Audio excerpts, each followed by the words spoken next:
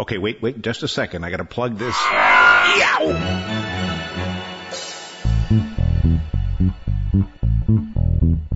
It's TechBiter Worldwide.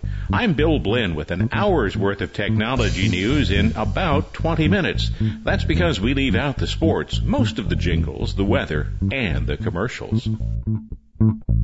Podcast number 148 for June 21st, 2009. Do you use instant messaging? Some people wouldn't touch instant messaging with a detached keyboard. Others use it almost constantly. In the office, IM can be a quick way to communicate with coworkers or with family members at home or elsewhere. IM fits well into the mix of available means of communication, at least in my office, and there's no shortage of IM clients to choose from. Mac users have the widest choice of possible applications, but there's a powerful IM client that'll be right for you regardless of the type of computer you use. But warning, there's also some frustration involved. The first question might simply be, why use instant messaging? I'll admit that initially I didn't see much use for it. That's because of the way it was used in the early days. I'd watch kids spend 20 minutes sending and receiving instant messages and wonder why they didn't just pick up the phone and have a 1-minute conversation with the person they were chatting with. I still wonder about that when I see IM being used that way, but IM has a lot of distinct advantages. Let's consider a business setting. If the building is on fire, I'm probably going to stand up and shout, "The building is on fire!" Consider that the most urgent level of communication. Immediately below that, for something that is mission critical, I might walk to someone's office or cubicle and stand there until I'm recognized. It's hard to ignore a fat guy in the doorway. The next level down, well, that would be an IM, a phone call, or both. Higher priority concerns will cause me to pick up the phone, but the person I'm calling might already be on the phone. Then I have a choice. I can send an IM, which allows the recipient to read the message and respond without interrupting the phone call. Just a quick message like, "Available in 5."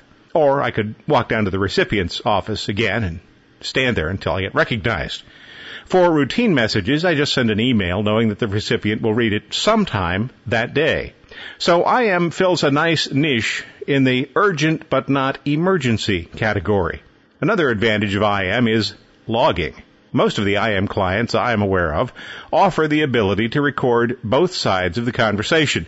This is particularly useful if you've asked for directions to do something or if you need to save the conversation to document what was discussed. AOL's instant messenger, known as AIM, isn't the only IM service, and with the exception of AOL's IM client, most of the clients can communicate with many of the other services. In addition to AIM, you can send and receive IMs through MSN Messenger, Yahoo Messenger, ICQ, Google Talk, Jabber, MobileMe, which was formerly .Mac, LiveJournal, Bonjour, MySpace IM, Facebook Chat, Lotus Same Time, Novell Groupwise, QQ, and Gadu Gadu, to name just a few of them. Well, that's actually most of them, but not all. Support for the additional services is one good reason to choose an IM client other than the one provided by AOL. You might have friends or business associates that use one of the other services, and using a multi-protocol application eliminates the need to have proprietary clients open for each service. I said there's no shortage of applications, and here's just a short list. There's the AOL client for AIM. It works with Windows, Mac, and Linux machines. I like Adium on the Mac, and that's the only place you can use it, not available for Windows or Linux machine. There is Digsby, which has become my favorite Windows IM client. It will be available sometime for Mac and Linux machines, but it isn't yet. There is Fire, available for Windows and Linux users. Pigeon, as with the others, it's a free IM client. It's open source. It's available for Windows, Mac, and Linux machines. It was previously the application I used. I stopped using it when I encountered repeated problems in which it simply lost the connection. Didn't tell me it had lost the connection. I showed up as being offline, but as far as I could tell from looking at Pigeon, I was online. That was when I switched to Digsby. There is Proteus, available only for the Mac. And there is Trillian. That's another one that I like. I think it does some things very, very well. Windows and Mac only, no Linux version. Trillian is the only IM client you pay for. And you don't have to pay for it. There is a free version available. Because you can download any of the applications and try them for free, even the paid version of Trillian has a free trial period, it's a good idea to try a few of them, see which has the features and the look and feel that you like. Here's a summary of the applications that I've tried. AOL's client for AIM. I'm listing the application first because it's in alphabetical order. And that's the only reason it's first. It is, of course, in use by a lot of people. Far better IM clients exist. If you're still using the basic AOL Instant Messenger client, take a look at some of the others. Adium. You're not going to find a better IM client for the Mac than Adium.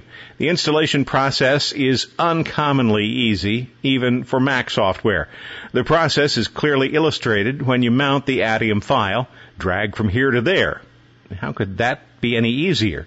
And besides that, the little Adium duck is cute. Digsby. I said this is my current favorite on Windows machines. You can see at a glance who's on, who's available. There's a compact view that allows you to show more than 20 contacts on a screen. Unlike Pigeon, which allows me to set notifications for an individual user, Digsby offers only an all or nothing choice there. I hope that's on the list to be fixed in a future version. All of the applications offer visual or oral indications that a buddy has arrived, has left, or has started a conversation with you. Digsby's oral cues are among the most subtle, and I like them a lot for that reason. They're particularly good in an office environment. I mentioned Fire. Although it's a worthwhile application, Fire came in second or third consistently to other applications.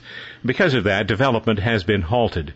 Mac users should probably choose one of the other applications available for Macs. Pigeon, that problem with a recent version of causing me to disappear occasionally, didn't like that. I didn't disappear physically, of course, just from my location on the Instant Messenger. The developers say the latest version has resolved the problem, and Pigeon has a lot of customizable features. So if they get that fixed, there's really a lot to like with Pigeon. And by the way, that's spelled P-I-D-G-I-N, not like the bird. There is Proteus, my second choice for the Mac, at least until Digsby becomes available for the Mac platform, and then maybe it'll slip to third. Proteus is a powerful application with a lot of outstanding features, including support for AIM, including .Mac accounts, MSN, Yahoo, ICQ, Jabber, iChat, Rendezvous, Gadu, and Same Time. The interface looks like it was designed exactly for the Mac OS, and that's probably because it was designed exactly for the Mac OS. As the developers say, Proteus just feels like it's a part of your Mac. And Trillian, the only IM client available in free and paid versions. The paid version offers a host of powerful additional features, most of which I would probably never use. The free version is an excellent choice for either Windows users or Mac users. Now, I mentioned frustration. It's minimal, but it's there. The most significant frustrations come from using emoticons in one application when they're not recognized by another application. For example, you send one of Digsby's specific emoticons to a Pigeon user, it's not going to be displayed right. And Pigeon's special emoticons aren't going to be displayed right on Digsby. That's an annoyance. These guys should get together and figure out how to translate from one to the other. Even if the emoticons aren't available, conversations are easy enough to read, and most of the applications allow you to turn on a timestamp feature. That's nice. Combined with message logging, these two features can be useful as memory joggers, or, if needed, as an audit trail for conversations with coworkers and clients. There is one other frustration, SPIM. SPIM is Instant Messenger spam. You don't want it. The easiest way to avoid spam is to set your IM program to accept messages only from people you know. That means until you add someone else's IM address to your list, you won't be visible to that person.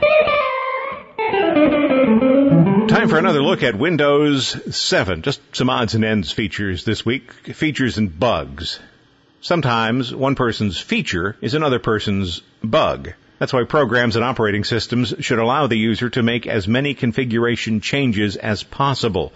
WordPerfect and Corel were early leaders in this regard, but Microsoft caught on, and now most features of most Microsoft applications and operating systems can be modified. This can make the task of supporting computers difficult because you first need to determine which settings the user has changed. That might explain, at least partially, a problem I have encountered with UltraEdit in Windows 7. UltraEdit is, of course, my favorite text editor. UltraEdit normally starts in about 3 to 4 seconds, but on my Windows 7 machine, the startup time is nearly 75 seconds. I reported the problem to IDM, the company that makes UltraEdit. So far, they have been unable to reproduce the problem, but they say they have heard about it from a few other users, so this means it's not a figment of my imagination, but something caused by some combination of factors. They'll just have to sort out what it is. The usual suspects are applications that the user has added to the startup menu. Antivirus applications, services, and things like that. Using the system configuration tool, I turned off all non-Microsoft services and all startup applications. Then I restarted the computer and tried UltraEdit. No difference. IDM is investigating. They'll undoubtedly determine what the cause is. Meantime, I just remember to open UltraEdit early when I start the computer, so it'll be ready when I need it. To make sure that the Windows Update service operates properly, Microsoft has been running frequent updates, but the updates simply copy a new version of an existing file to the system. Nothing is really being updated, except for existing applications, Office 2007, for example. These applications do receive the standard updates that have been released. Recently, I was offered updated language packs for 31 languages, most of which I do not speak. I was tempted to install Spanish and Russian, but for now I just decided to turn them all off. It's possible to select all of the updates you don't want, right-click them, and select Hide. Microsoft will never again suggest that you install Bulgarian, unless you later decide that you want to learn Bulgarian and would like the feature to be turned back on. When the update process offered several important updates, copies of existing files, I took them. It also offered Windows Live, so what the heck? It's a machine that I'm probably going to reformat in the next couple of months, so I took that. The process seemed to stall at this point, but after 10 minutes or so, I noticed an extra icon on the taskbar. Windows sometimes has a focus problem. Don't we all? I'm often annoyed when a background process pops up and starts taking keystrokes from the application I think I'm using. But this was the reverse of that case. Had I not noticed the extra icon on the taskbar, I probably would have considered that the process had simply hung. Apple's process is much better in a case like this. Instead of giving a possibly unwanted application focus and allowing the user to send keystrokes to it, Apple animates the icon on the dock. You have to select it before it gets any keystroke. Some Mac users really detest that feature, but it's far better than giving an application focus and then allowing a user, who as a touch typist might not even be looking at the screen, to start sending commands to the application. I can't tell you how many times this has caused me to cancel a process that I didn't want to cancel simply because one of the keys I pressed was the one that killed the application, and I thought the application was running in the background. Microsoft really could do better. I did eventually find the window that was running in the background and approve the installation. When the installation completed, Windows Update claimed that it had failed, but the Program Compatibility Assistant wasn't so sure. It asked me if the installation had succeeded. How should I know? Really, at this point, I haven't had the opportunity to try running the application. How could I know? The next window made it clear that the process had failed. But when I returned to the Windows Update application to rerun the installation, it wasn't there. So apparently the system thought it succeeded. You might be a little confused at this point. I know I was. So I reviewed the update history and saw that the process had failed. A second window offered help. The help window offered nothing. There might be a reason why people say Microsoft Help doesn't. By the way, when I downloaded the installer independently and ran it, the installer told me that the application had already been installed. So apparently the process succeeded. I keep one old DOS program around, partly to see if it'll run under new versions of the operating system, and partly as a reminder because it was my favorite word processor of all time. WordPerfect 5.1 fit on a single floppy disk, a 5.25-inch floppy disk at that. It was fast. It processed words. It offered substantial formatting, at least for the day. The day was 1989. After that, WordPerfect tried to move to OS 2 when the rest of the world was moving to Windows. But I'll always appreciate the capabilities WordPerfect 5.1 brought to the desktop. And does it still run under Windows 7? Yes, it does. Looks to me like Microsoft took aim at Google and smacked Yahoo. After just a few weeks of operation, Microsoft's new search engine, Bing, occasionally surpasses Yahoo in daily use. Google is to search as Microsoft is to desktop computers, but Bing could provide strong competition for Google. Together, they might leave Yahoo in the dust, even more in the dust than it already is. And what about Cool? Remember Cool, CUIL.com? I might use that search engine occasionally too, but I can never remember its name for some reason. Bing is promising, but I'll probably continue to use Google as my default search engine, just as I continued to use Alta Vista as my default search engine for a while after Google came to market. Remember Alta Vista? It was once the most powerful search engine available. Alta Vista was the product of Digital Equipment Corporation. Researchers there wanted to make the process of locating files easier. Louis Monnier wrote a crawler that collected information from public networks, and Michael Burrows wrote the indexer. In mid-1995, AltaVista.digital.com became available to the public. Compaq acquired Digital, the Internet bubble burst, Alta Vista was acquired by Overture in 2003, Overture was acquired by Yahoo. Search engines seem to be like gunfighters in the Old West, arriving in a blaze of glory and carried out on their backs, still wearing their boots when a faster competitor arrives. So I took Bing out for a test drive.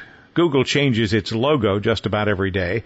Bing keeps the same logo but changes the background image. That's actually pretty clever. The background image has several hotspots on it, and those hotspots lead to specific searches related to the image. For example, the image from June 12th was of Las Vegas, and the image from June 13th was of Miami. Why? Well, some people visit Google every day just to see what's being commemorated in the logo. Bing seems to be looking for the same kind of response by building a reason for people to come back regularly. I followed one of the links on the Miami page, and the standard search engine results page opened. Bing has a welcome new feature. Hover the mouse near the right edge of the results and a pop-up opens. It displays text from the page you'll be taken to if you select that link. Bing has a list of result categories on the left side of the screen, and these vary depending on what's available. Miami had weather, for example, and a hotels tab, and an attractions tab, a travel tab in case the attractions and hotels tab enticed you to go to Miami. And then the final tab for Miami was images. You can choose the size of the thumbnail images you see and whether image information is always below the image or appears only when the mouse is over the image. Overall, Bing seems to be a reasonably well thought out search engine. And Bing tries to suggest possibilities when you start typing a search term. Sometimes the results can be kind of amusing. I typed, for example, WTVN, a radio station in Columbus. Among the possible results, it suggested WTVN TV. That station hasn't existed for a couple of decades. It also suggested WTVN 10 TV. I suspect that WBNS, which is actually Channel 10, won't be very amused by that. And it suggested WTVN Channel 4. WCMH, which is Channel 4 in Columbus, probably won't find that too funny either. You can create a Bing account and then control some of the settings that Bing uses for searching. Instead of relying on your IP address to know your location as some search engines do, Bing allows you to tell it where you are. That improves local results. You can turn Safe Search on if you want to avoid surprises when you're searching, and you can specify the languages you want Bing to use when searching. Initially, Bing displays Add Bing to your browser at the top of the page. If you click that, you'll be asked if you really want to add Bing. I chose to do that. That adds Bing to the drop-down list of search engines available. One of my search engine tests involves searching for William Blinn.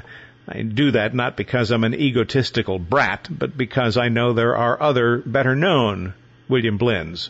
If the search engine finds both of us, I conclude that it's probably going to do a decent job of indexing the Internet. And that's exactly what happened here. The writer and director, William Blinn, showed up first in the list. But hey, I'm there too. The commonly held belief about Microsoft is that it takes the company 3 tries to get something right. Windows wasn't really useful until Windows 3. It took several iterations for Word to become operational. Internet Explorer, well, version 3 was accepted as being not too badly broken, but even at version 8, there's still a lot to dislike about IE. So did Microsoft get Bing right on the first try? The answer to that is yes and no. It is the first iteration of Bing, and it works pretty darn well, at least in the United States. Those trying to use Bing in other countries will find that some of the nicer features don't work. But realistically speaking, this is not the initial edition. This is the third iteration. There was MSN Search, then Live Search, and now Bing. Third time's the charm. Bottom line, I would give Bing 4 cats. It brings some welcome features to the search engine model. Google, though, is an awfully tough competitor. I have made Bing one of my available quick search options, but it's not my default search engine. Chances are that Google will borrow some of the better ideas Bing has brought to the market, but Microsoft did do a darn good job with Bing. If you'd like more information or you'd like to see how Bing works, check the link from the TechBiter Worldwide website. By the way, that's www.techbiter.com. In short circuits, I have just replaced a $150 wireless router. That router had previously replaced a $300 wireless router. The $150 replacement for the $300 device improved the speed. The $100 replacement for the $150 router significantly improved the speed. Now my wireless devices are all able to keep up with the Internet instead of lagging behind it. So it looks like I should be able to wait a couple of years, buy a $50 device, and get even faster service. But something occurred to me as I set up the router. The setup program captured the old router's service set identifier, that's SSID. The SSID is what the router broadcasts on Wi-Fi. The most security-conscious people turn off the SSID and depend on people who should know that it's there to know that it's there and be able to connect to it. I'm not that secretive, but I do know enough to change the default SSID, which is usually the name of the manufacturer, and at the same time to change the router's default username, if possible. With inexpensive devices, it usually isn't, but I do at least change the password. The username is invariably something goofy like admin, and the password is password. Don't leave those. I was about to accept the existing SSID, a word that isn't easily associated with me, when I realized with some alarm that the broadcast SSID was the same as one of my passwords. Not a password that I use on the local machine, but one of my passwords anyway. Bad idea. The SSID now has absolutely nothing to do with me, and it is a string I have never used anywhere as a password for anything. But as I look down the list of Wi-Fi networks that I can see from my house, I see several SSIDs that are recognizable names. An SSID such as HomeNet might not be very creative, but at least it gives away no information about you. When you set up a Wi-Fi connection, you'll have a choice of several different security options with the current batch of Wi-Fi routers. In my case, these included, in order of security, None, WEP, WPA-PSK, WPA2-PSK, and WPA-PSK with WPA2-PSK. Choosing None would be a very bad idea, but WEP really isn't much better. Introduced in 1997, Wired Equivalent Privacy, WEP, was found to have serious shortcomings. It was replaced by the Wi-Fi Protected Access, WPA, in 2003. WPA2 depends on the Advanced Encryption Standard, AES. That's a U.S. government standard with key sizes of 128, 192, and 256 bits. More is better. And it currently provides the best security. You should use the most secure protocol that your attached devices permit. The true security geek will take yet one more security step. By default, any wireless PC that is configured with the correct SSID will be able to access your wireless network. For increased security, some Wi-Fi routers allow you to restrict access by allowing only specific devices based on their MAC addresses. MAC in this case has nothing to do with Apple. MAC stands for Media Access Control, and every network adapter has a unique address. Yes, it's identifiable. So there's something else to worry about if you're a privacy nut. Denial is a powerful thing, and it still has control of some Mac users. Granted that the nature of the Unix operating system, the Mac's OS X, is somewhat more secure than Windows. Granted, too, that the profit-minded crooks won't hack the platform with 10 to 15% of the market when they can just as easily choose to chase the platform with 80% of the market. But some Mac users seem intent on denying that there is any threat to their computers. And sometimes that attitude seems to stretch all the way to Cupertino. 6 months after Sun patched some security problems with Java, Apple finally got around to patching its version of Java. The patches fixed more than 20 security problems, and some of those problems are considered to be serious, even on the Mac OS X. If you haven't run the software update, now would be a good time to do that. Sun recently released Update 14 of Java version 6, and the Apple update brings that version of Java up to Update 13 status. So Apple is still 6 months behind the curve. But at least your security ducks will all be in a row. Thanks for listening to TechBiter Worldwide, the podcast with an hour's worth of technology news in about 20 minutes. I'm Bill Blinn. Check out the website, www.techbiter.com. And if you like, send me an email from there. Thanks. Bye-bye.